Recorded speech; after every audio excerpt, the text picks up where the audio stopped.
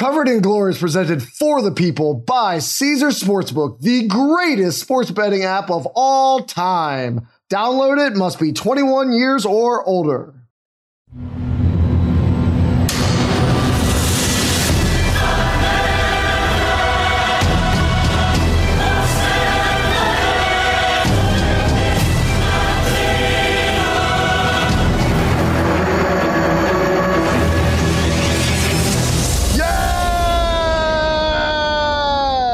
Welcome back to another edition of Covered in Glory, where we are 11 games into the World Cup. We are coming to you right after that Spain absolute destruction of Costa Rica, where Costa Rica put up, Brett, literally the worst offensive performance in World Cup history, given that they had 0 shots and 0 XG and 0 of everything else. They had 0 chance of not being at the bottom of the all-time worst performances. 11 games in, Brett, how are you feeling about this World Cup?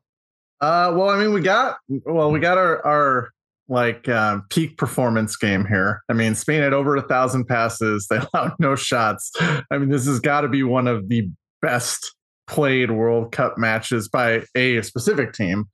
We've had an interesting wrinkle with Japan beating Germany. We've had an interesting wrinkle with our boy Didier is taking the handbrake off France. So this is definitely something that I and obviously Argentina losing to Saudi Arabia. I don't know how that wasn't the first one. So I mean, this has been interesting. We have our intrigue already. I think we're going to have major intrigue, obviously, with that Spain, Germany, Japan trio to see who comes out of there. We're going to have the narrative of, is Messi going to be able to pick up the pieces and get Argentina out of group, or is this going to be one of the most disappointing World Cups probably ever for Argentina? And is Spain better than Manchester City? So yeah, well, to talk about.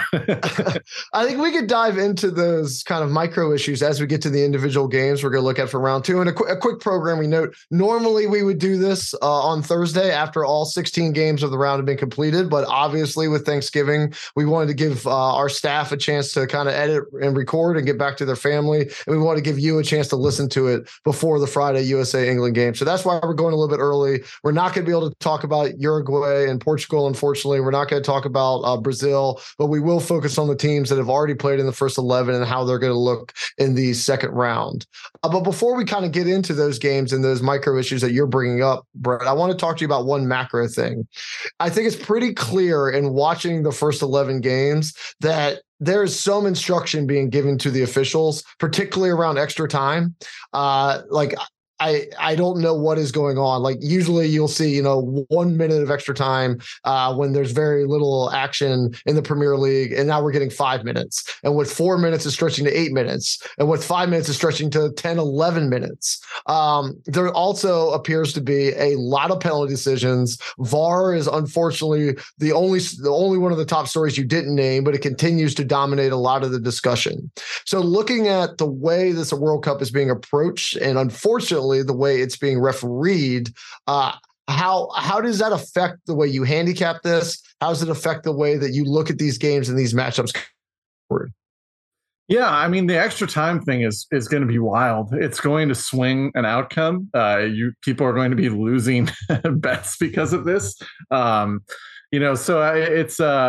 I don't know. I jokingly texted a buddy. I'm like, it's cool that FIFA decided to go with 110-minute matches for this World Cup. So, I mean, I don't know what the incentive is for this. We just finished watching the Spain match, right? Like, we were just talking about this. So why is there so much extra time? It's 7-0. Like, the game is over. That should be 1 minute of extra time. You wrap it up and you go home.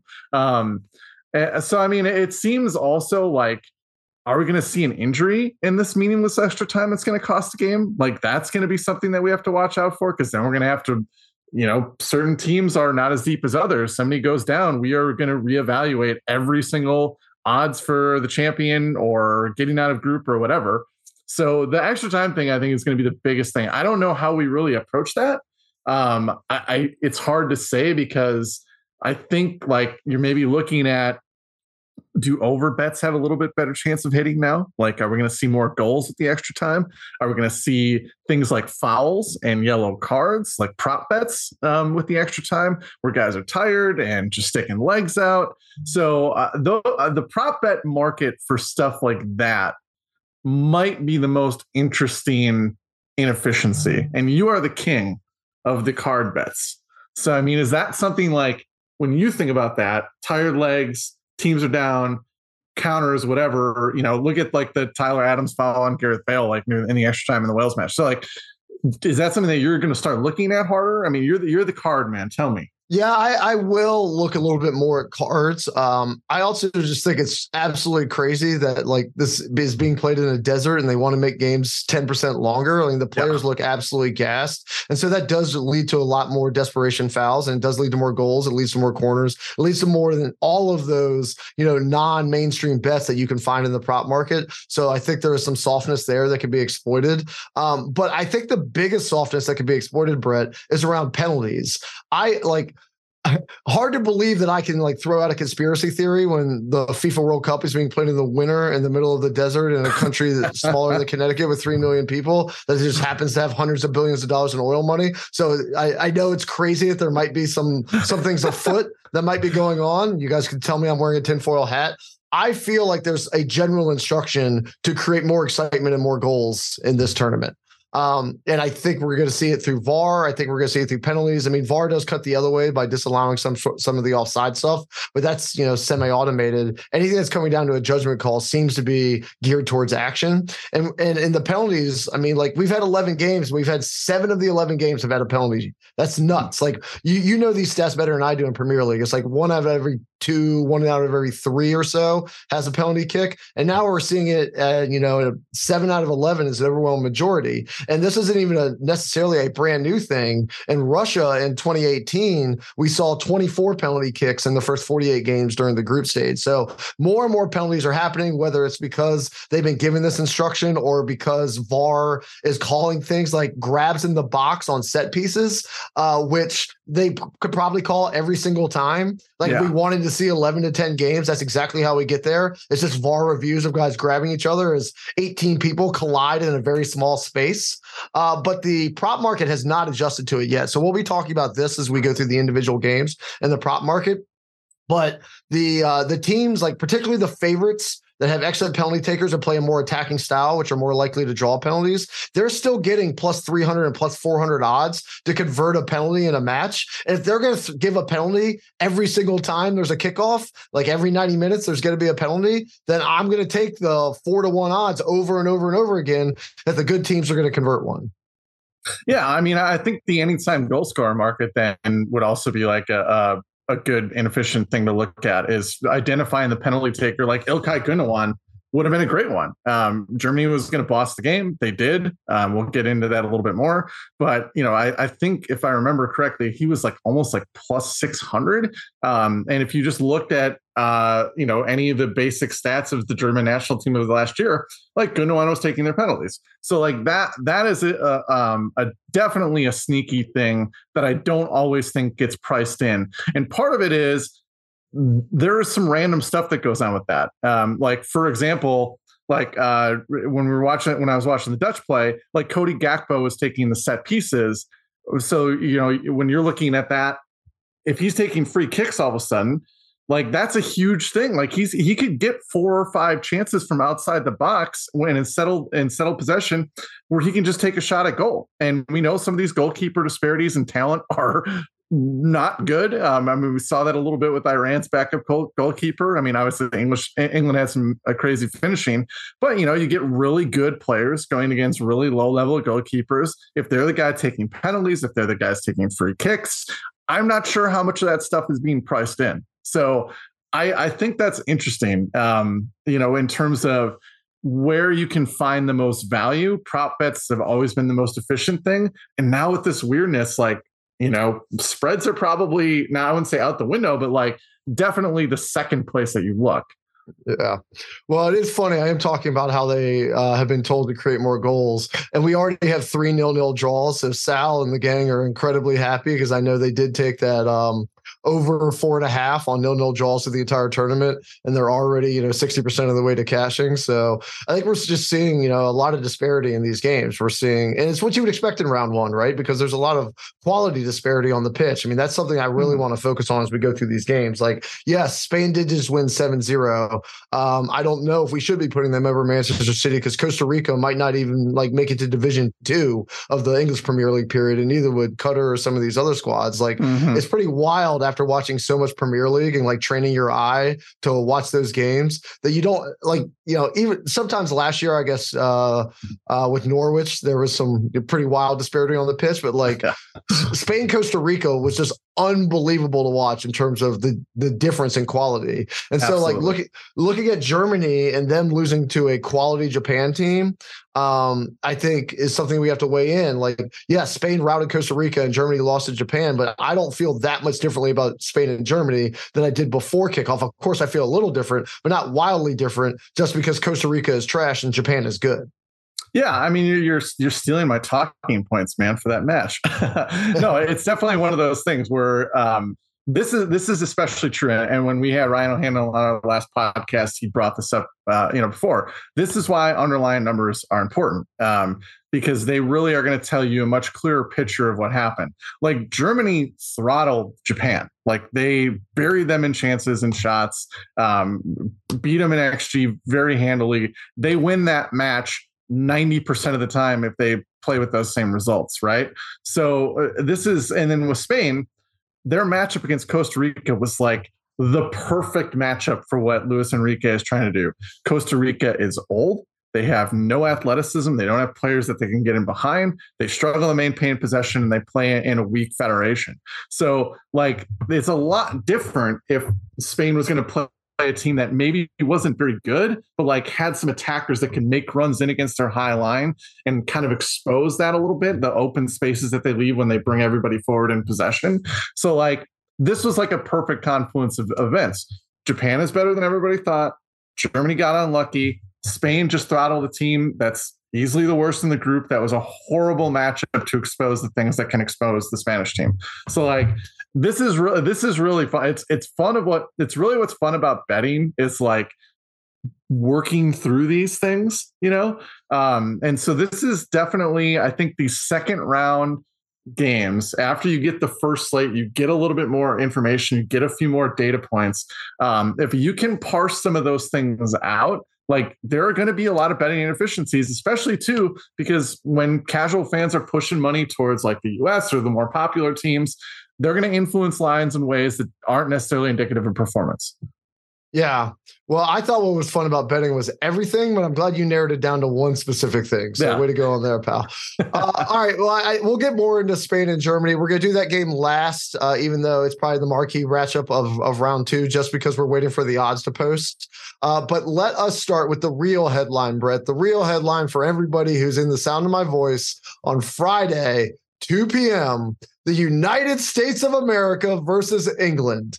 England is minus 185. The USA is plus 500. Caesars has the draw at plus 305. England minus half a goal is minus 180. The USA is plus 140 to get a absolutely crucial result. So before we get into England and USA, Brett, I specifically did not call you or text you after that USA Wales game because I wanted to be fresh for this pod. Also, I was a little bit despondent for a while, but I'm back. I'm ready to talk again. So tell me what you thought of that matchup from a tactical standpoint. I am deeply, deeply, deeply concerned that they only managed 6 shots against Wales. I thought this is what we've seen in the Berhalter era, right? On teams where they dominate possession, they do a great job of winning the ball back, of circulating it and moving around, but it never has the real clinical end product more than what it did in this match, which was once with the Pulisic to weigh a goal. So that's the concern. This was the concern with the U.S. team against the lower oppositions, which is going to be Wales and Iran. They're going to have the ball. They're really not that good. The Gio Reyna thing, which has been talked about probably ad nauseum on social media, which I've been trying to ban myself from. He's the one player the U.S. has that can really do well against teams that are going to basically try to just defend and counter. That's concerning to me. Obviously the penalty sucks. Like it's just a rush of blood to the head type situation with Walker Zimmerman. There was promising stuff in the sense that, the fullbacks were really involved. Anthony Robinson, Pulisic, and Musa were combining a lot to like get the ball into dangerous areas. But again, it's that end product. Like, is it going to be there when it matters? And now it matters. Like, there's a draw now. They have to beat Iran or they have to beat England to get out. Yeah, well, it was obviously a tale of two halves. I mean, you watch that first half and you're pretty encouraged by what you saw. Like they dominated Wales in the midfield. The field, I don't know the field tilt stats. I didn't look them up, but just watching the game, it felt like a lot of rush towards the Wales goal, not a lot coming the other way. They obviously created the one goal, Pulisic with a real moment of class and freed up Wales to get also a classy finish. So there was so much good to take from the first half. And then that second half, like what the hell was that? I was watching with some friends and we were just trying to figure out what was the idea. What were the tactics that were even being employed in the second half? And I don't know. And this is my question for you.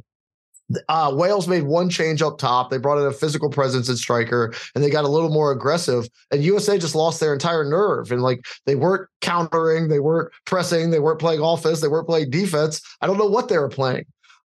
So in your mind, was that because we have a coaching deficiency? Were the players getting tired because they definitely look to be wearing out, but why didn't that affect Wales so much? Was it just a rush to the head and I'm overreacting? We looked better in the second half and it was wiped out by a bad movement from Zimmerman. Do we not have the depth? Are we only bringing in guys who are MLS quality, but not international quality? So while we've leveled up on the starting lineup, we haven't leveled up on the bench yet enough to, kind of finish a game out. What of these factors or any other factors that you want to bring up led to that second half performance? Yeah, I mean, it's hard to say. Like years ago, I wrote a piece for one of the websites I was writing for about the NBA playoffs, and I called it Different or Better. And basically what I talked about was when you watch a playoff game and you see a team execute like a certain defensive scheme against somebody or have a certain tactical approach and they lose. And the question for the coaching staff always is, did our guys not play well, or were the tactics unsound? And like the ability to decipher that is really, really hard. I think a lot of this, and Ryan had mentioned it before, this U.S. team has not played together very much. The core guys have not played together very much. A lot of these guys are coming back from injury. Part of the reason why Berhalter said Reyna didn't play is that they felt like they still needed to get him up to speed. McKennie obviously has dealt with a couple of injury setbacks this year. Dest has dealt with a couple of those. So like, part of it is that I think there's going to be stretches that are going to be rough moments because there's not a lot of cohesion. Part of it is these guys are just younger players that aren't all necessarily in their primes. So there's going to be that kind of thing where there's just some inconsistencies. Like Musa's like a kid. I mean, especially compared to you and I, man. Like Musa's a kid. And so like there's going to be inconsistencies. There's going to be bad decisions. There's going to be times where he goes through 10 or 20 minute stretches in a certain half where he's just trying to dribble through everybody and he's going to lose possession, cause problems. So I think part of it is that, I don't think there's like a silver bullet that was like, this is the one thing that hurt them. I definitely think it was just kind of a mixture of everything. I think bringing on Kiefer Moore was big for the way that Wales is playing.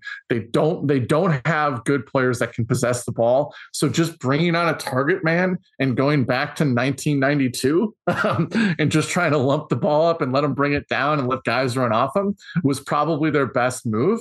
Moore isn't like a total hack. Like he plays for Bournemouth in the Premier League. He's scored, he's not some bum that, was playing for Wickham or something. No disrespect to Wickham fans out there, but I do think it was a mixture of all those things. I think we're going to see this. I think this was my concern with the U.S. team is we saw this from game to game in qualifying too, right? Like that was the really frustrating thing about qualifying is we'd have a great match and then we'd have something like the second half for an entire 90 minutes. This just happened in one game. Yeah. So, I don't know. Do you feel like there was one thing? I actually kind of want to get your take on this. Yeah, well, it's funny. I'm asking if Greg's the right guy, but you're basically saying, like, yeah, bring in Sam Oladice. Let's just lump it up to the big fella and see who can run off of him. Let's no, go back to the old school Wales. tactics. That was Wales. That's what I'm saying. Wales. Yeah. I think this is where missing 2018 really, really, really, really hurt us. The moment looked too big for a lot of those guys, and it looked like they were starting to play not to lose rather than play with the joy they had in the first minute or first half. Where it was 0-0 and, the expectations weren't quite as high as they are when it's 1-0. Once you get up like that and the clock starts ticking forward and there's 15 minutes left and you're this close to having a victory, I can see, nervy moments overcoming you. And if you've never done it on the real world stage before, it's more likely. Like we keep saying, they're kids. They're all kids when it comes to World Cup experience. Yeah. So missing in 2018, I think really like the long tail of that is what we saw in the second half in 2022. I guess I am hopeful that this means in 2026, we won't see a second half like that again because we're building up that experience and that level. And that's why I want them to go out and play with the joy and express themselves and try to get some of this weight off of their shoulders, because it is a matter of sequencing. Like if Wales had scored first and we had scored in the 80 minutes to tie it, we'd be having an entirely different conversation. The fact that it happened in the reverse order is why a lot of the narrative is the way it is. And that's just the way soccer goes. So I don't want to lose my head about it, but I am concerned with the shot creation. I am concerned with playing not to lose rather than continuing to play with the joy that led them to a lead in the first place. Yeah, and I think one thing, because I do want to give you, I know you dangle some Berhalter stuff out there for me, so I'm gonna go bite at that hook. No, I do think one thing, and part of the reason maybe that we see these inconsistencies that we saw in qualifying, that we saw in this last match, is the U.S. midfield. I love the U.S. midfield. Tyler Adams, McKennie, Musa, they all have things that. Oh, go ahead. I thought Tyler Adams was incredible in that game. So I want to give Tyler Adams specifically his flowers. He was incredibly impressive in controlling that game throughout the match. Yeah, and they're all good, and they're all good at things. Like Musa is great at progressing the ball with his feet. Like he's the classic, eight that can just push forward, break the lines by dribbling through it. Ton of energy. McKennie has the skill of popping up in the box for goals. That's a really valuable skill to have in an eight. Adams obviously is great as a defensive shield, and he saved maybe potentially a winning goal for Wales when Bale was about ready to lob that thing over Turner when Turner came out to head the ball. So super heady play, epitome of what he does, what he's supposed to do. But the thing that lacks in that skill set is they don't have like a possession fulcrum. They don't have a guy that's like your boy, maybe like a Jorginho, that can settle possession, that can keep the ball, that can be a fulcrum to continue to control matches. And we talked about this with Ryan, like midfielders are going to be more important. If you watch the Dutch game, it was like hilarious how open the midfield was, and watching those guys like chip in balls from 25 yards out of the box, like no one pressuring them, or Frankie de Jong like dribbling 30 yards up the pitch and no one beating around him. So like midfielders have more influence, and we just don't have guys that are influential in that way. But this is where Berhalter comes in. If that is your midfield, the way you want to play is like the Bob Bradley way, like be compact, press, control, really direct attacks on goal. Don't try to be Spain. Don't be Spain with that group of skills in the middle. Be a more aggressive, dynamic team and take advantage of what your midfielders are bringing to the table. This is the critique of Berhalter, right? So I got there for you, Toby. I got there in the end. Yeah, well, it's funny. You bring up Bob Bradley. Like, is Michael Bradley too old? Can we get him on a plane to Qatar? I mean, he's the last American we had that actually kind of played the way you're talking about for both the United States team and for Roma. So I agree. And then the other obvious deficiency, but it's been the deficiency since I started watching the red, white, and blue, was up top. I mean, I don't know what the answer is, but it ain't Josh Sargent. It is not Josh Sargent in these games. He is not the right guy to lead the line. I almost bit my tongue off when I saw the lineup that he was in it. I guess they, wanted him. He didn't make a contribution on the goal, so I don't want to, say he did absolutely nothing out there, but he just didn't do enough for us to kind of have somebody, a presence up top, making the right run or making the hold up play or doing anything that actually influenced the game, which I think is one reason we only got 6 shots. So I don't know. I mean, like, turning to the England game, would you go with Ferreira up top, or would you just say, screw it, I'm going to play my best 11 guys and I'm going with Reyna or Aronson up top, and then, out on the wing, and then putting Weah in a false 9? What would you do against England? Well, I think Weah's like general skill set makes him more of like a kind of defensive winger, like a pressing forward kind of thing, I guess. I think what I would do is I would go Pulisic, Weah, and Brandon Aronson across the top, because you're not going to have much of the ball. Both Weah and Aronson are going to put in a shift defensively, which is what you're going to have to do against England. Then you start the normal midfield, normal fullbacks, and then if you need a goal, like, that's where Reyna comes into the fold. Like, that's where it's perfect. Like, then you bring on a creative player, you sacrifice maybe a little bit of work rate, or you sacrifice one of the midfielders' dynamism to bring in Reyna at that point as like your super sub. Because apparently there obviously are some concerns about himself. Like, we're not in the locker room. We're not privy to the conversations between Berhalter and the team's physio. Like, we don't know what those conversations are. We just know that Reyna said, like, he's good to go, but every player in a World Cup is going to say they're good to go. Iran's goalkeeper got basically knocked out and was like trying to come back on the pitch, and he couldn't even walk in a straight line. So like, which, man, props to the medical staff there getting that one right. So like, it's definitely one of those things where I look at this game specifically against England, realizing who you are. You're the underdog. You're going to have less of the ball. Play a front three that is going to correspond to that game state, and then have in your back pocket that more dynamic, we need possession, we need somebody that can create chances, and then move into there if you need it. I couldn't agree more. I would prioritize work rate over absolutely everything else in this match, because I think they're going to stay in this match by harassing the hell out of England.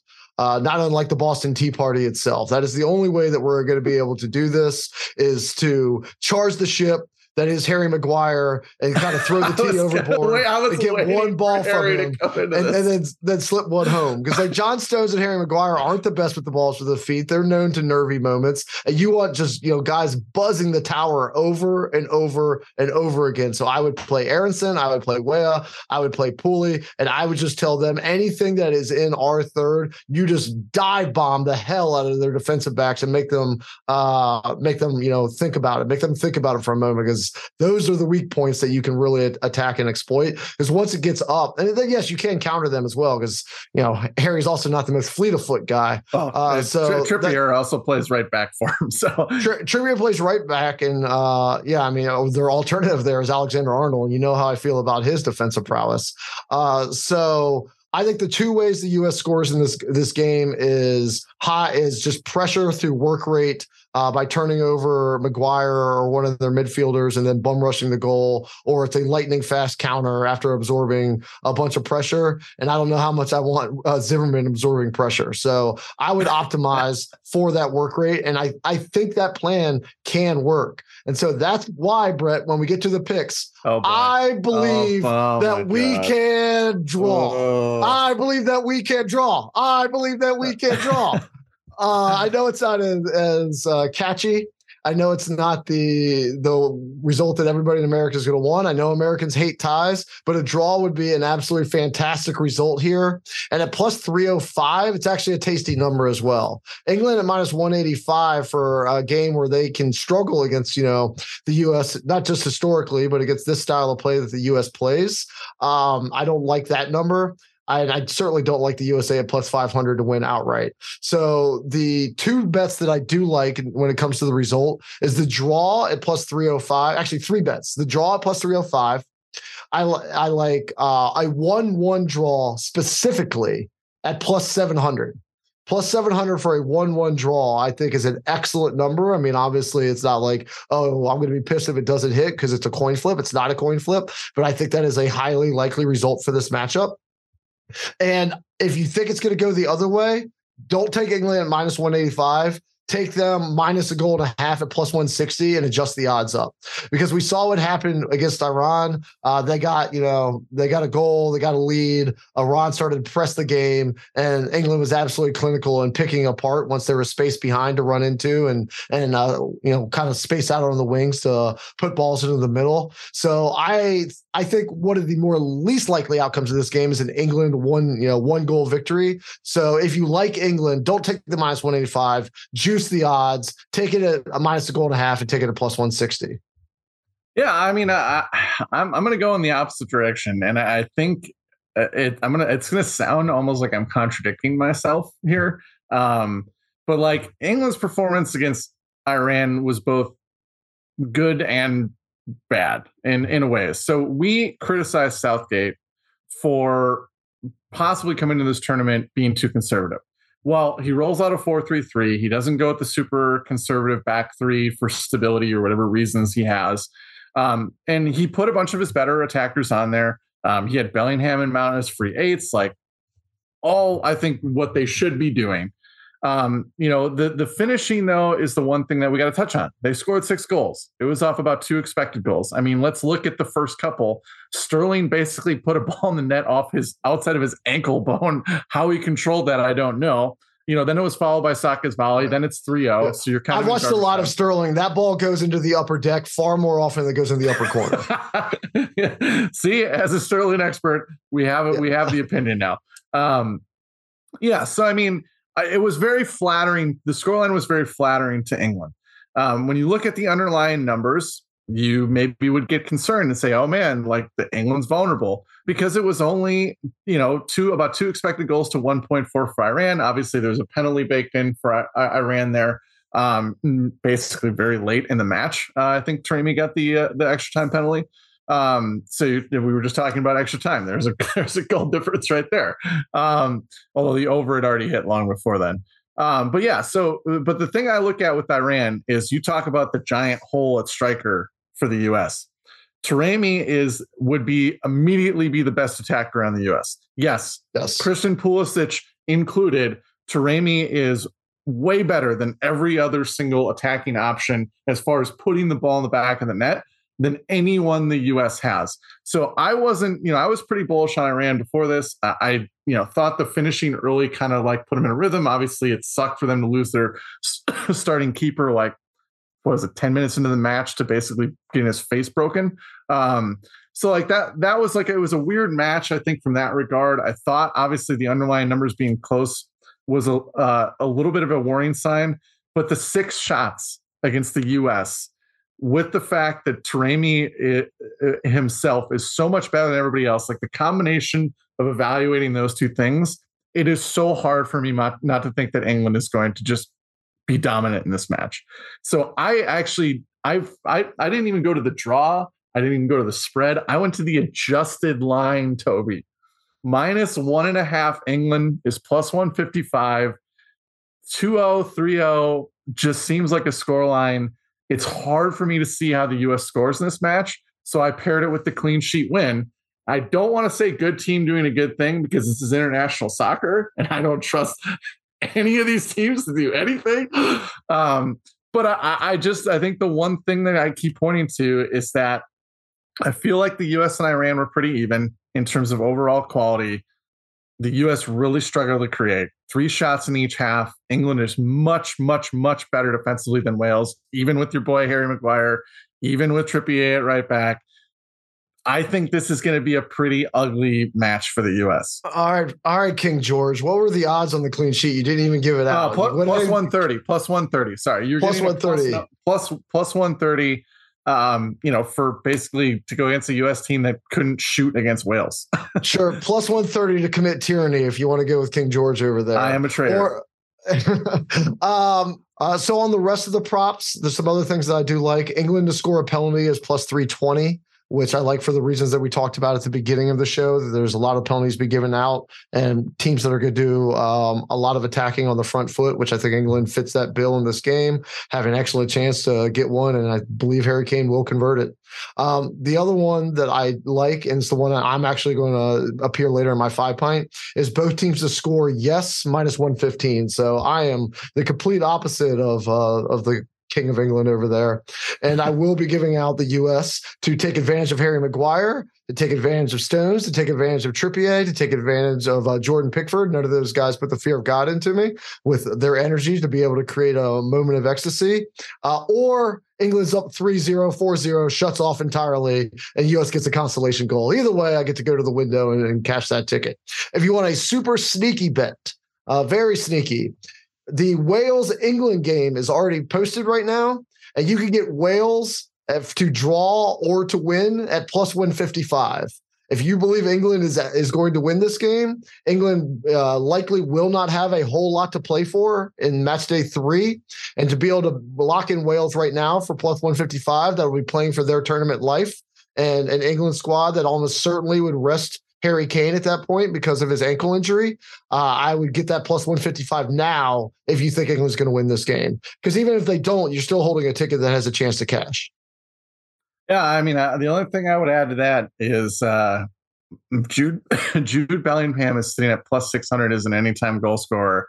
And in that first match, he had a license to go wherever he wanted to go. He gets off a lot of shots for the England team. I think he's probably a better attacker at this point right now than maybe where Sterling's at form-wise. So plus 600 is a pretty lofty number for a guy that, and this is one of the other things too. When you look at anytime goal scorer props, you have to factor in the fact there's now 5 subs and more players are going to go off probably maybe even a little earlier than normal.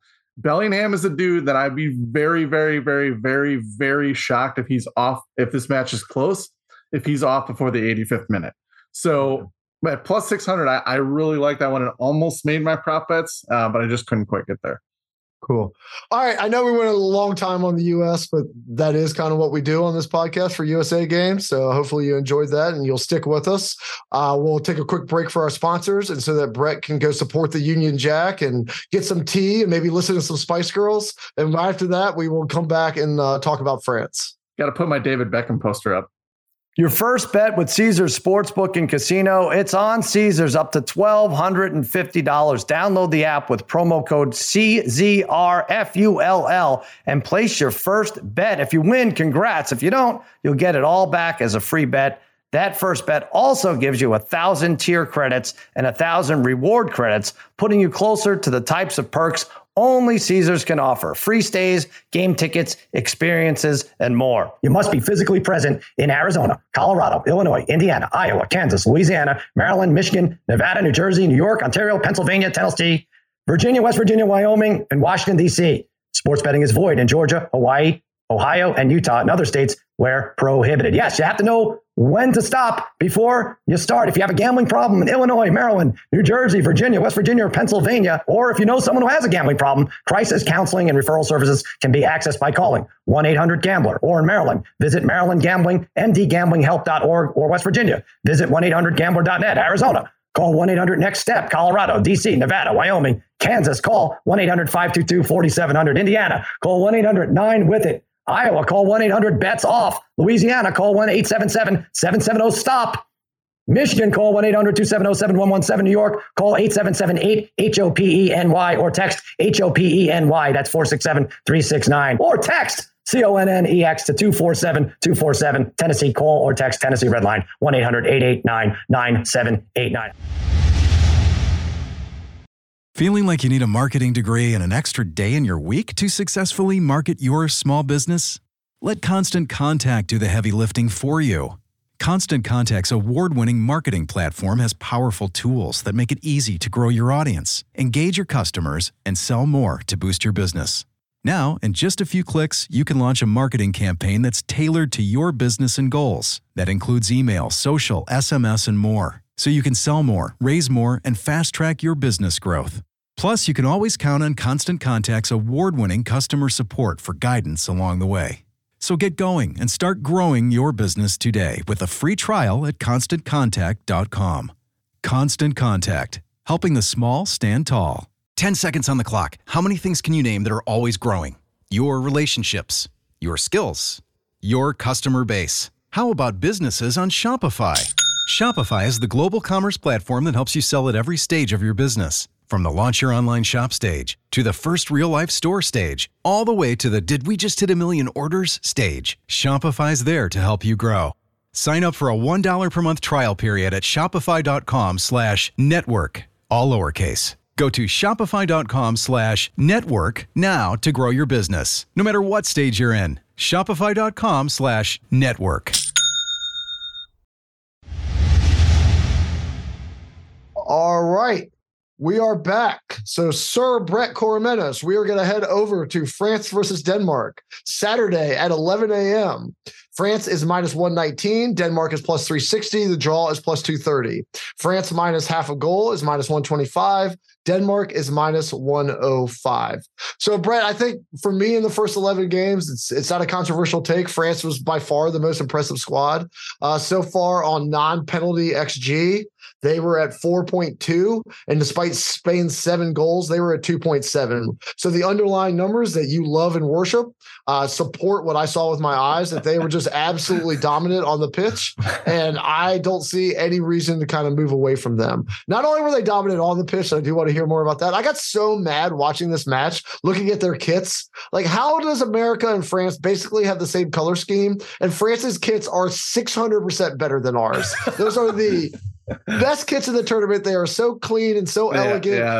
The gold accents help. Obviously, the badge in the middle helps. But how do we keep screwing it up? And France looks so god dang good, not just in the style of play, but the style that they're wearing on their backs. That made me mad.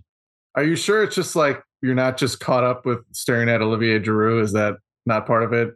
You see, so dreamy. Oh, well, Look, if Olivier Giroud is going to start scoring goals, like, let's just give them the winter medals now. Like, they won the World Cup last year with their starting striker having 0 goals for the entire tournament, and the guy's already got 2. They played without the Ballon d'Or winner. They played without their best defender. They are down like so many guys that would be the best player on, 75% of teams, and they go out and put 4.2 XG and just absolutely blow the doors off of their opponents. So when I looked at this line and saw them at only minus 119 against Denmark, who I have respect for, Denmark was at 1.6 non-penalty XG, but almost all of it was on set pieces. Like, it's almost all set pieces. And so when you have France that can create from everywhere, when the reason I didn't like them before the match was, Pogba and my boy N'Golo Kante being at home rather than on the pitch, they just roll in like Tchouaméni and Rabiot, and they look just as good. So there is some, quality deficiencies, obviously, versus Australia. The Socceroos are lighting the world on fire. They're not lifting the cup anytime soon, but they looked absolutely dominant. They looked far better than I was prepared for them to look, particularly with the injuries that they have. Yeah, I mean, and this is what when we had Ryan on too, we touched on this same kind of topic. This is what they should be doing. He put his foot on the gas. He played 4 attackers and just basically said, we are going to run you off the pitch. And that's what they did.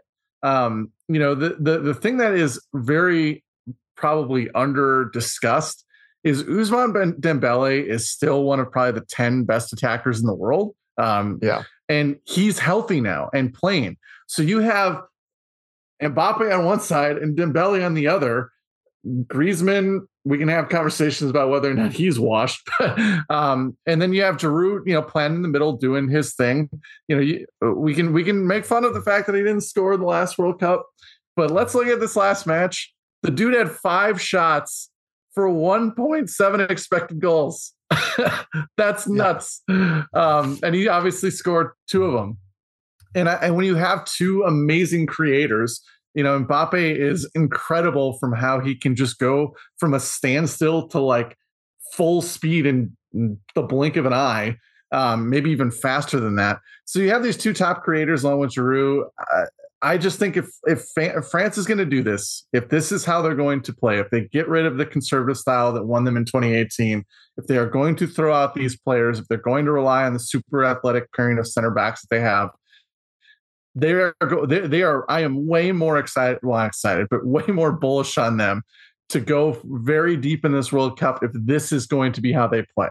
Now, if Deschamps starts to lock it back up again, you and I will be having a different conversation come the quarters or whatever round they're in, and we're seeing this. But right now, I'm with you.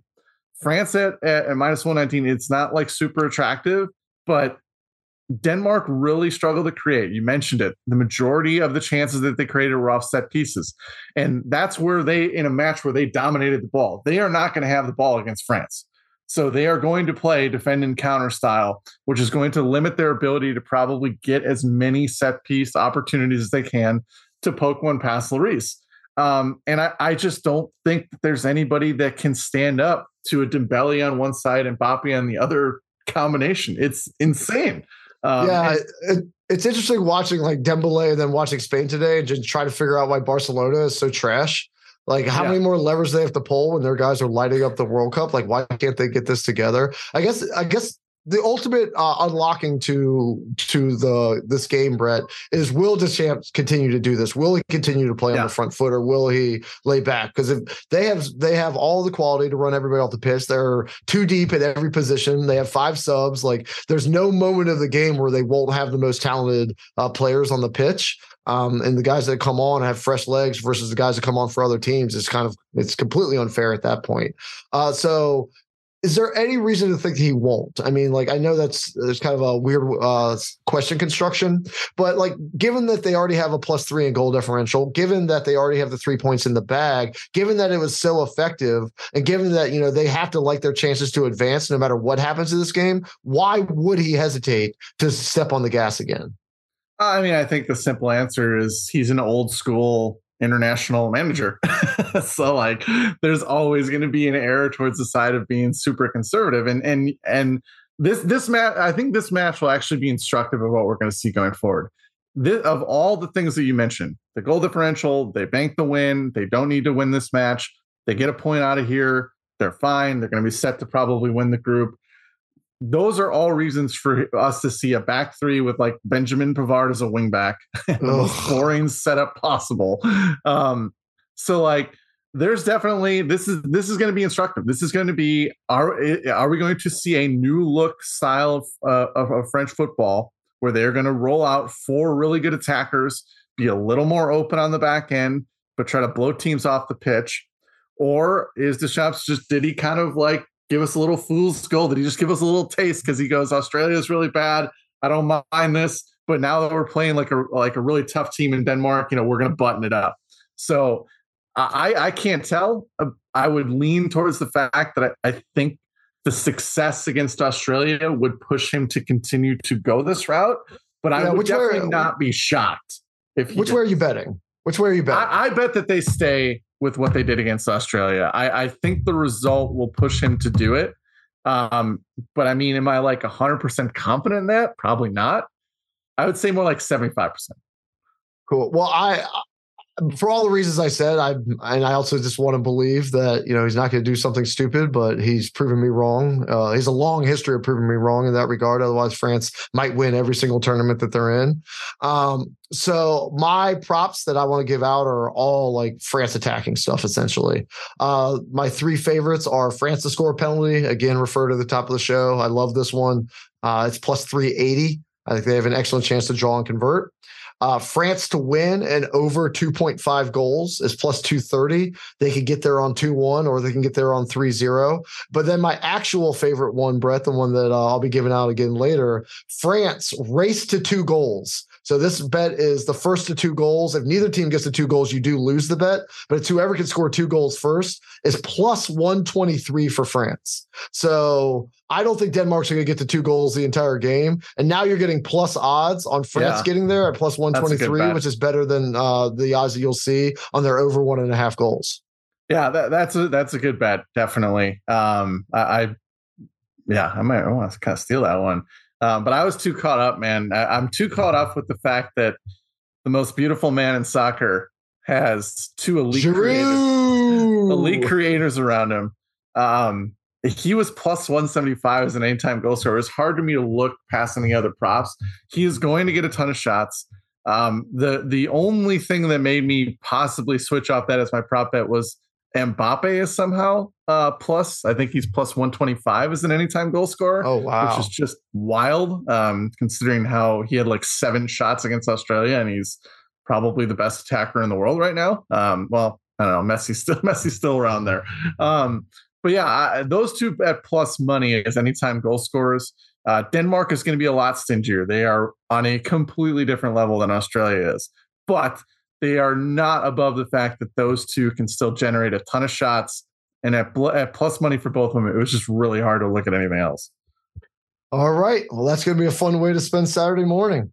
Now let's get into a fun way to spend Saturday afternoon. Argentina versus Mexico, Saturday at 2 p.m.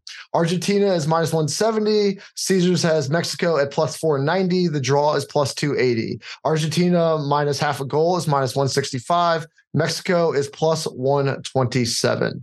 So, Brett, I think you and I had a fairly similar reaction watching the game, and I'm kind of proud of myself because I've come so far in my World Cup journey. If this was me in like 1998 or 2002, I'd be like, oh my God, can you believe Argentina lost to Saudi Arabia? They suck. And Saudi Arabia is incredible. Can you believe this?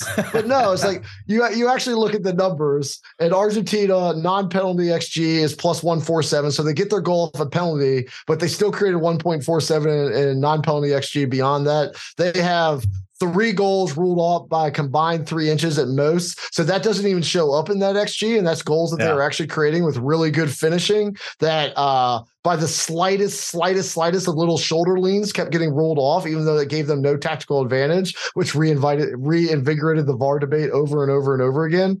And then Algeria, before Costa Rica told the world to hold their cerveza, Algeria had the least attacking XG for the entire tournament. Saudi Arabia. I'm sorry. Yes, I'm sorry. Saudi Arabia had the worst XG at 0.15 of the entire time and somehow generated 2 goals. So until Costa Rica put up 0 today, it was the worst performance, them in Poland. So to say that you look at this and say, I keep saying it. Saudi Arabia beat them 2-1. Argentina crapped the bed and embarrassed themselves on the world stage. This is just more than anything else you've taught me, just a complete demonstration of soccer being random and the results on the final line not matching what was happening on the pitch. Don't tell any of that to Soccer Tactics Twitter because, I got a whole crash course on why Saudi Arabia just had the blueprint to stop Lionel Messi through Soccer Tactics Twitter. And this is the thing that always bothered me. Like I wrote in basketball for a long time. I worked in basketball for a long time. And there was always this that was going on there too, where it was a very results oriented thing. Like this offense is amazing because all these guys made tough shots. Argentina soundly beat them. If we saw this stat line in a Manchester City match, we would be like, oh yeah, like they're the best team in the world. They just got really completely dominated the team. They just got unlucky. But because it's a World Cup and Saudi Arabia is new, we get a whole thing about how they have found some magical key. And the whole point of a tactic means something that is actually like worth discussing, really worth like saying this is something that they need to continue to do going forward. This can actually be a blueprint is if it's repeatable. You would not want to repeat Saudi Arabia's performance. They created nothing. They maybe sort of limited Argentina's chances in the second half because they weren't trying to attack. They had 3 shots. They scored on 2 of them. The confluence of luck that they had to win that match, you mentioned it. It was about 3 inches that saved them from three more goals and a ton more chances. It was putting 2 shots in the absolute only spot where the keeper couldn't save it. So like 2 all-time strikes, and then their goalkeeper standing on its head and a defender clearing a ball off the line. Like one of those things happening would have been something where you're like, wow, that's a pretty lucky thing in an upset. All of those things happened for them to win. It was the all-time luck box win. They were down to 1 out on the last card and they hit that shit. But then Soccer Tactics is trying to tell me that was not the case and that they are just playing 4D chess. And it kills me, Toby. Don't do this to me, Soccer Tactics. My blood pressure's already high enough. Well, congratulations to Soccer Tactics Twitter and Elon Musk being the last people on the platform. So they're the two cockroaches that aren't going anywhere. So given all that, given, what you've educated me on, and I've become, I'm still a jabroni on the couch, but less so than I was at least 20 years ago. When we look at Argentina versus Mexico, I see opportunity here. I see an Argentina 100%. That absolutely has to win. They're going to play with more desperation and more verve, and they're going to have to play on the front foot. And I think what we're seeing, and Ryan's talked about it, you've talked about it, I've been soaking up this information, is the teams that are coming out and playing more aggressive and playing more positive, you like to back them with your dollars to come out with a victory. And because they have so much more quality than Mexico, and because they absolutely have to have it, and because, they need to kind of snap back from what was by the numbers the biggest upset of World Cup history.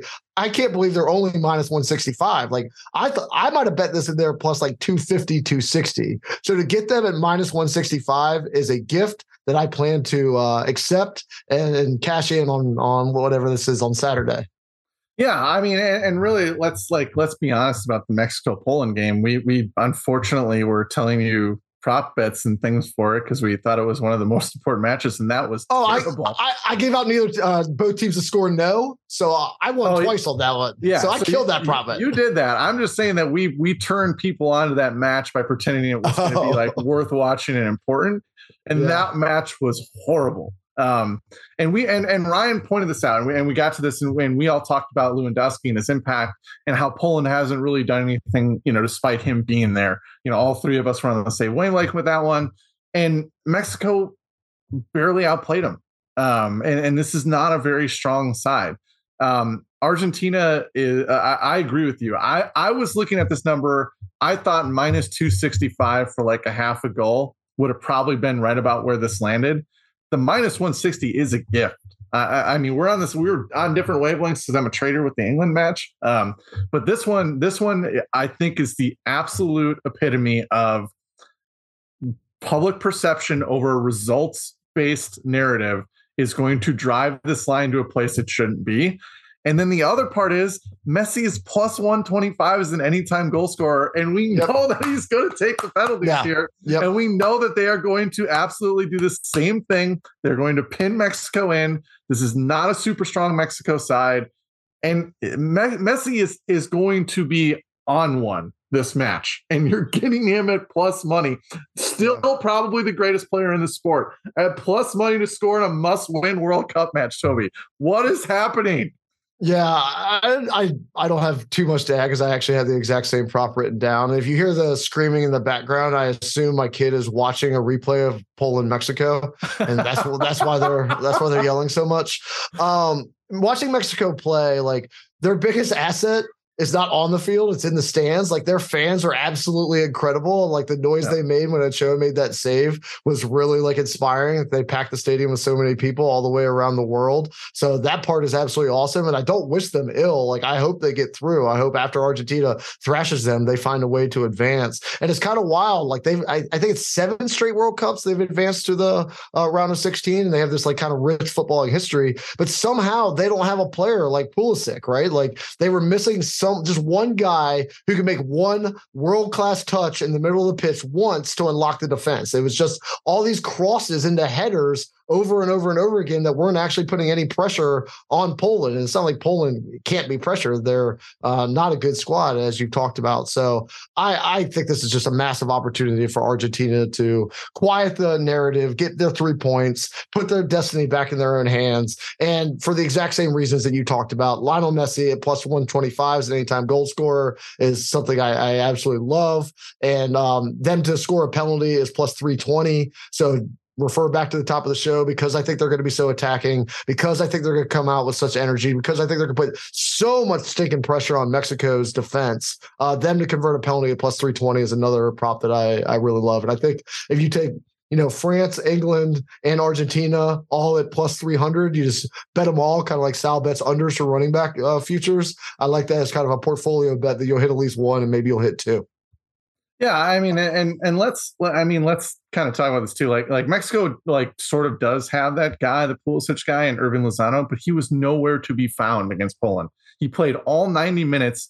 And he took one shot, created 3 chances, I think. So like, yeah, that's a problem. He is their guy. And this is the thing about Mexico that's interesting is like, there used to be a big talent gap between them and like the US. I mean, that was like 5-6 years ago. That was the thing. The US has way more quality players right now than Mexico. If you want to try to like find a reference point, it's Lozano and Edison Alvarez who play for Champions League level teams. Everybody else is way below that. You have Jimenez in the Premier League, but he's been hurt and might not play. So this is a really weak side. And I mean, again, I cannot believe Messi's plus money. I just cannot get over this, man. My 5 line's going to be so boring because you know that a lot of it is going to go on this line. I don't watch a lot of Lozano because he doesn't play in a great league, which is why I wouldn't have put him with Pulisic. And watching that game against Poland, like I never would have guessed that he was that guy. Like as you said, he was nowhere to be found. He did not show the quality on the pitch that would give me the confidence to think that they do have a world-class playmaker, or even like I don't know, a continental class playmaker that can generate a goal when they desperately need one. All right, so. We're very much aligned on that one. Let's see if we're aligned on Netherlands and Ecuador, which is Friday at 11 a.m. This is the warm-up for the USA game. Netherlands is minus 130. Ecuador is plus 390. The draw is plus 240. Netherlands minus half a goal is minus 130. Ecuador is plus 100. So here's my hot take of the day, Brett, and then I want to hear what you think of them. In terms of winning the tournament, like the odds going into it, I actually feel worse about Netherlands than I do about Argentina and Germany after watching the first round, despite Netherlands winning 2-0 and Argentina and Germany both losing, which I know is probably insane because, you know, now Germany and Argentina aren't locks to get through, but at least their performance on the pitch gave me a lot more reason to believe that when this gets to the knockout rounds and it's, you know, heavyweight fight after heavyweight fight, that they can make it way through. I just don't see it from Netherlands. I was skeptical coming in. They have no focal point for their offense. Depay came on late and he didn't exactly like tilt the game much in my opinion. And before that, it was a lot of, you know, Frankie de Jong trying to create opportunities or Virgil van Dijk trying to score on set pieces. And they mainly got on the goal. And I hate to say it because he wears, you know, the Chelsea blue. They mainly got on the board because Mendy made 2 errors. And so in watching them, I don't know where the goals are going to come from. I don't think they have like a 2006 Italy defense where they could just ride like Ake and Van Dijk all the way to the title. And so I don't like them, even though they came out with 2-0 and Argentina and Germany came out with losses. Yeah, I mean, again, this is going to be boring because we're just going to be patting each other on the back for good opinions. So like, yeah, I agree. What I really need to do though, is that I need to take time, and I know it's the internet, but I'm going to use this reference. I need to find the AAO tape where I say that Netherlands was my dark horse pick.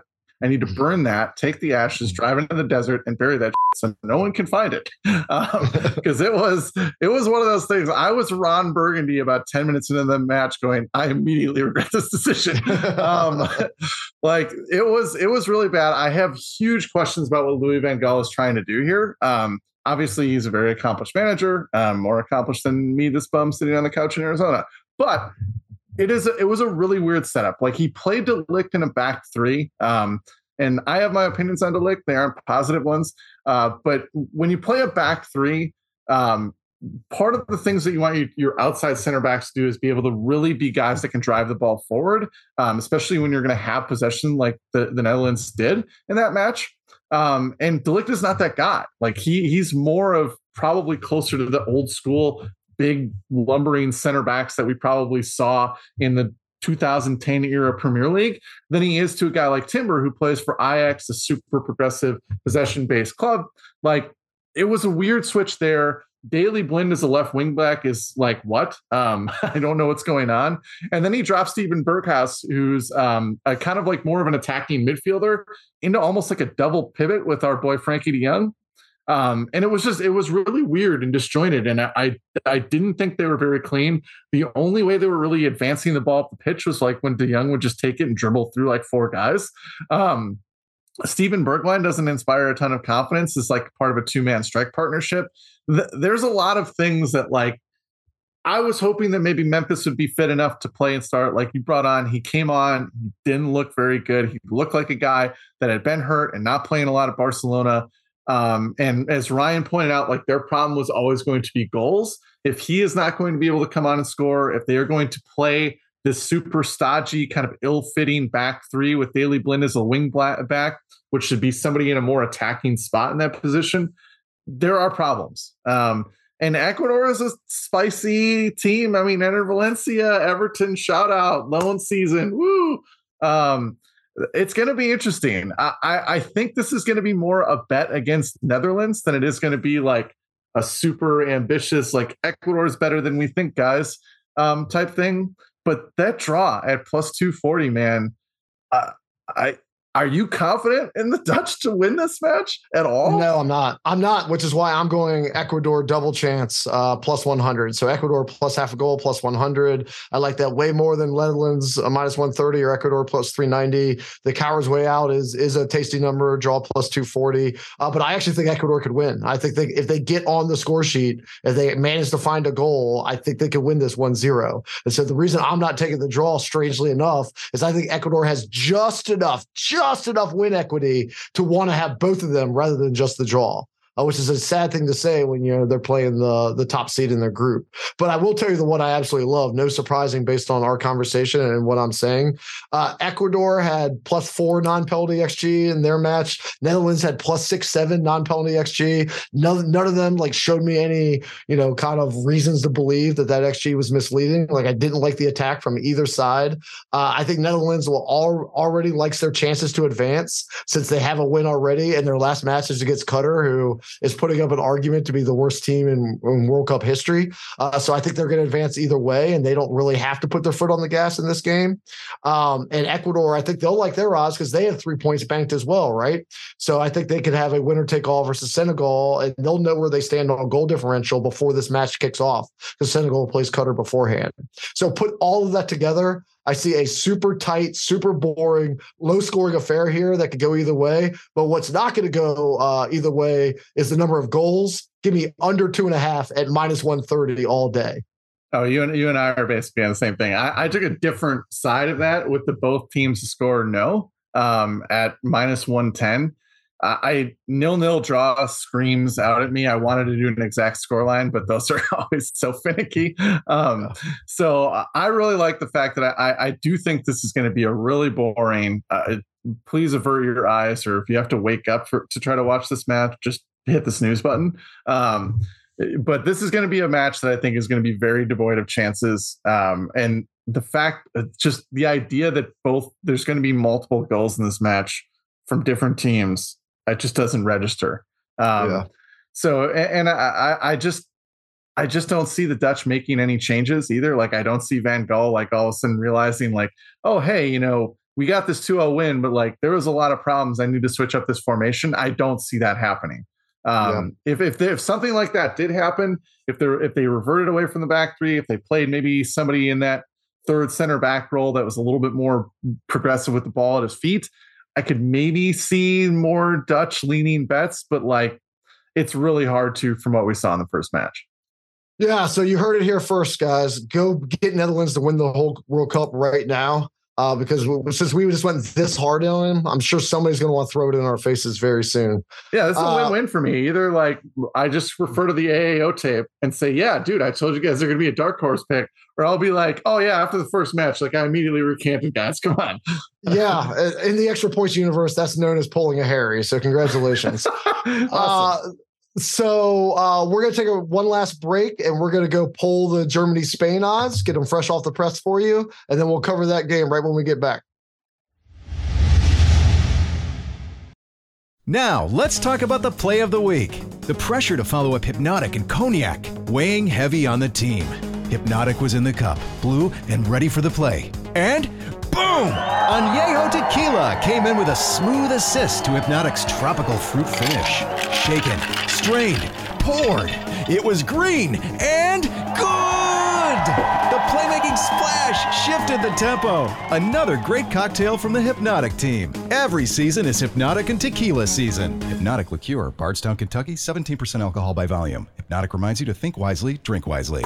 This podcast is proud to be supported by Jets Pizza, the #1 pick in Detroit-style pizza. Why? It's simple. Jets is better. With the thickest, crispiest, cheesiest Detroit-style pizza in the country, there's no competition. Right now, get $5 off any 8-corner pizza with code 8SAVE. That's the number 8, S-A-V-E. Go to jetspizza.com to learn more and find a location near you.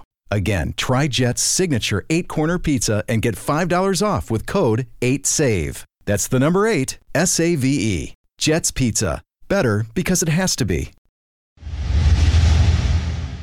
Okay, we are back, and we just got the refreshed odds after Spain and Germany's played this morning, and I'm surprised, Brett, that they haven't moved that much. So Spain versus Germany is Sunday at 2 p.m. Eastern. Very quick programming note. Brett and I will be doing Spotify Live along with Sal. We're going to have a football mashup. We'll be talking about Spain and Germany and the witching hour of the early 1 p.m. NFL games, all on the same Spotify Live, all together. It will be chaos. It will be glorious. Please come join us. For this particular game, Spain is plus 130. Germany is plus 195. The draw is plus 245. Spain minus half a goal is plus 122. The Germans to get a result is minus 155. So, Brett, before the kickoffs this morning, before Spain won 7-0 and Germany lost 2-1 to Japan, Spain was plus 140 and Germany was plus 185. So for whatever reasons, the odds makers looked at this morning, almost threw it out the window, and barely factored it into their analysis. Did the way they played this morning, the way you watched Spain, the way you watched Germany, did it factor into your analysis? Do you feel the same way you did when you woke up, or do you feel differently after watching those games? I feel the same way. I mean, we've touched on it in multiple different points in the podcast about, kind of the process-oriented look at both those things. Spain looked impressive. I joked about saying that they're better than Manchester City, but I mean, obviously when we discussed further, we were talking about it was a perfect matchup for them against Costa Rica to have this type of pristine performance. And Germany was playing a really feisty Japan team that is built to hurt them in the ways that they're vulnerable. So I think the odds makers are reflecting the fact that this really doesn't change much about Spain and Germany and how they play. And I think I came into this group thinking this was going to be a really even match. I came into this group thinking that these two are about the same level of ability to make a run to the finals. And none of that's really changed. Obviously, Germany's odds of advancing out of the group are going to take a little bit of a hit. But, when you go back and forth and like I do, and you end up into what's probably going to wind up on an extra points T-shirt with my face on it, you go the coward's way out, Toby. You go the draw at plus 245. I mean, I think part of you deep down, you want this show to do really well and reach a huge audience for the fact that it's going to reach a huge audience, but then you want it to do well so that you can do that. You can plaster my face on a T-shirt that says the coward's way out, the draw, which is my face on it. Yeah, no, when Sal and I started the company, we were like, hey, what we really need to do is get to the point where we bet the entire company's finances on a pro-English coward. And how that will do in merchandise sales, particularly when we focus mainly on soccer and not football Americana. So I think the last 3 years were worth it. We finally found a way to make this company explode. You guys are playing. You're like Elon Musk with running Twitter, man. You guys are so far ahead of us. It's crazy. Watching Both of those decisions would lead to a tire fire and bankruptcy, just like Twitter. So watching this morning, I was a little surprised at Neuer, the goalie for Germany.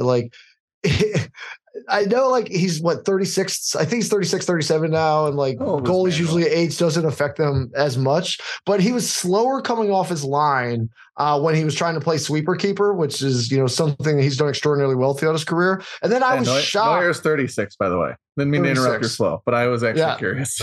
Yeah, Neuer's 36. And I was also shocked on the second goal when he was so hesitant with the guy bearing down on him, and the guy took an extra touch and Neuer didn't pounce on it, and he got beat near post, and the guy just pile drived it past him 2, 3, 4 years ago. Certainly when they won the cup at 14, I would expect Neuer to snuff that out 100% of the time.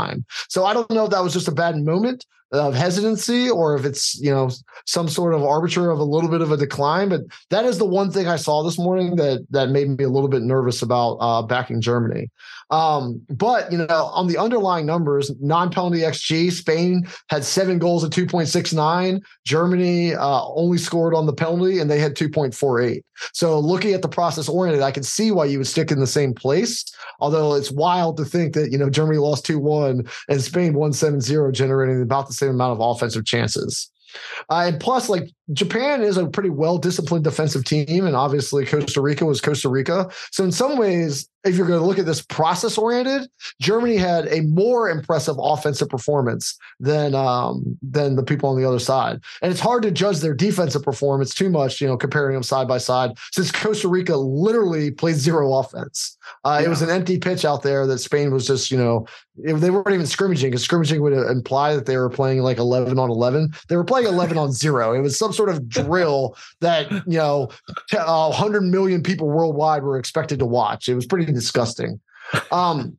I think it's a little bit nerve-wracking for both of these teams to have Asensio leading the line for Spain, who's not even playing much for Real Madrid. It's certainly not a natural striker. Morata, I know he got on the score sheet late, but he's not striking the fear into many people. And having Kai Havertz just wander off sides and not be as decisive as we need him to be at Chelsea, having him be just as indecisive and somewhat ineffectual leading the German line was also a cause for concern. So I think after all of that rambling, I am going with the team with the better odds here.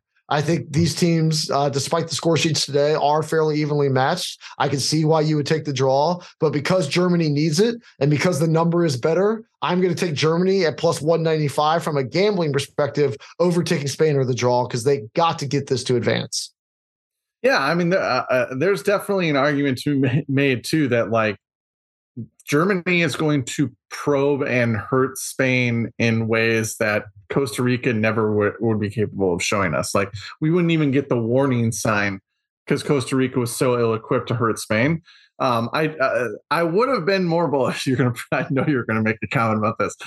I would be more bullish, and I was thinking about this when I was looking at this matchup before the World Cup started. If Timo Werner was in this Germany side and did not miss this World Cup, he is the one player that I think would have swung. Oh, okay, all right. I thought you were going to make a comment about him shooting 10 feet over the bar, but his pace is his ability to run in behind. That would have probably swayed me to take Germany in this matchup. But without him on the pitch, they don't really have that player. At least one that's going to play. Adiame might be fit that mold, but you won't see the pitch. So.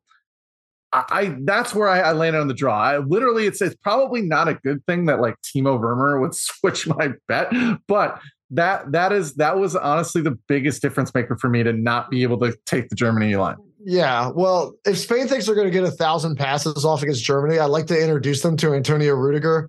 That is just not happening on Tony's watch, and he will be crap housing them the entire time. Also, Gundogan and Kimmich isn't going to allow that to happen. So the reason I agree with you is Timo would be excellent on a quick counter after Antonio or Kimmich or Gundogan get a boot in when Spain is playing their tiki-taka, and then they hit him with just a lightning fast, goes from a turnover to in the back of the net in 5 seconds. They don't have that without him. They just don't have it. Kai ain't that guy, and I don't know who's going to be that guy. I know that Gnabry was excellent today. That was one unbelievable sequence when he created 4 saves, in one, move, 3 of his own shots, and one beautiful knockback that led to another goal. So Gnabry, I think, is the closest we're going to come to seeing somebody who can hit him quick on that counter. But I don't know. I mean, they both put on a good enough offensive performance through their underlying number. They both have these different styles where they want to play press, they want to play high energy, and they want to, dominate the ball and tilt the field. That my prop bet is going to be both the score but no draw at plus 135. Because I think that what I just said, their offensive creativity and their firepower and their skill on the ball will create scenarios where both teams will be able to get on the score sheet. And after that, I'm not going to lie, I just want to have some fun. Whether Spain wins or Germany wins, I just don't want there to be a draw. So once they're both on the score sheet, I want one of them to come home with the 3 points. And I want us to really be enjoying ourselves on Spotify Live rather than just rooting for the coward's way out with the Union Jack on our shirt. Could never live this one down. We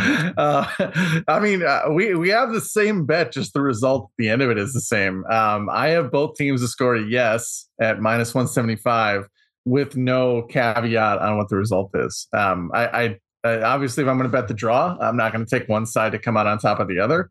But I do think this match is going to have goals. I think obviously it's a minus number. It's a pretty heavy minus number, but I still think that there's an edge there because it's going to be a little deflated because Spain looks so good and limited the chances for Costa Rica. And like you said, Germany is a different beast. I also think that this might be a match where Luis Enrique's disdain of set pieces haunts him in the form of a giant, angry-looking German named Antonio Rudiger on a set piece. So there's some interesting little dynamics that are going to go on at play. I just do not see too many scenarios where this match is slowed down to the point where the chances are so limited that it's going to put you at a disadvantage to see both teams score. Yeah. All right. Enough's enough, Brett. Let's get our 5 pint and let's say goodbye and get to the second half of this Belgium matchup, which since they started Batshuayi up front is not going to be exactly fireworks on either side. So for my 5 pint, and we don't have 5 pint results. There's a lot on this Canada-Belgium matchup from both Brett and I. So we don't have 5 pint results this week. We'll get them fully updated next week when we come back to you. We're talking about the round 3 matchups. My best bets of this particular round are France minus 119 at 1 pint. USA, England, both teams to score. Yes. Minus 115 at 1 pint. Messi, anytime goal, plus 125 at 1 pint, which I think I'm going to hear from Brett as well. Netherlands, Ecuador, under 2.5 goals at minus 130 at 1 pint. And then I'm coming back to France again. France on the race to 2 goals plus 123. What about you, Brett? Mine are going to be very in a similar vein. Obviously, we'll get the Messi one out of the way. 2 points, Messi plus 125. I got the England clean sheet win at plus 130 for one. And then Oh my God. I wish they had buried you with the Queen. That's sports hate right there. That's sports hate at its finest. That would have been a weird way to go. Then my final one for 2 points is my belief that the Netherlands-Ecuador game is going to be an absolutely god-awful watch. Both teams to score, no, minus 110 for 2 pints. Consolidated into 3 bets, but obviously, man, the Messi number, like I wasn't going to mess around with that one. Yeah. All right. Well, thank you guys so much for sticking with us. Or maybe you didn't hear this, but oh well. It is Thanksgiving. And so we are incredibly thankful for you, our audience. We are incredibly thankful for all the people at the Extra Points Network, Sal and everybody else. We are thankful for our partners at Caesars and Omaha. I am obviously thankful to Michael, our producer, for doing this and getting away from his family for an hour and a half. So maybe he's thankful for me as well. Brett, I am thankful for you, but I will tell you what I am most thankful for when it comes to the World Cup. I am so thankful to the United States national team for providing that one moment of joy on Monday. I don't know if they're going to advance. Maybe they're going to get rolled by England. Maybe, even Iran is going to take us down. And then this tournament and this experience is going to be over by Tuesday. I don't know what the future holds, but I do know in that one moment that I was at a bar in a giant crowd. I had my 10-year-old, I had my 8-year-old, I was with friends. My friends had brought their kids. We all just wanted them to have the experience. And that one moment where a soccer goal changes everything that you think about your life for just 10 seconds. For that 10 seconds, you feel more hope than you might feel in your day-to-day life, particularly on a Monday. That 10 seconds, the weight of history just slips off of your back. You don't think about 1998 anymore. You don't think about the lost opportunities. You just think about that second in which they score. And that moment, it is the greatest release of energy in all of sports. It's where everybody's dreams and their ambitions and their hopes and everything is realized in one moment. And the feeling that you get from the crowd and the energy that they give off and everybody exploding as one, coming out of their seats and yelling and screaming, and to see my 10-year-old and to see my 8-year-old jump out of their seats and yell and scream along with them, to see all of that made the entire tournament and the entire experience worth it for me. So in that moment, I not only believe that we can win, I believe that I have the greatest fandom that there is in all of sports, which is being a soccer fan, which is watching the World Cup. And I beg you to go out on Friday, to go out on next Tuesday, find a crowd, find a loved one, find somebody to enjoy that moment with, because I am so thankful. No matter what else happens, I will have that 10 seconds for the rest of my life. And I'm going to ruin everything thoughtful and nice that you said right there by saying we need to get Mikey Meatballs a soundboard to play the American Dream song from Epcot, so we can end on you just saluting the camera as we slowly fade out. Okay. Well, I don't know if he has a soundboard for whatever, fires up the British, but maybe we can get some cannons firing or some fife drums from the Revolutionary War. We'll get you a red coat to watch on Friday. There's like the King George song from Hamilton. You can just play that one. Bingo. All right. So we will be back either Monday night or Tuesday morning before round 2. But I hope you enjoy your Thanksgiving. I hope you enjoy this next round of football. And I hope you enjoy rooting for England, Brett. So until then, I will see you all. And thank you so much for listening. Take care, everybody.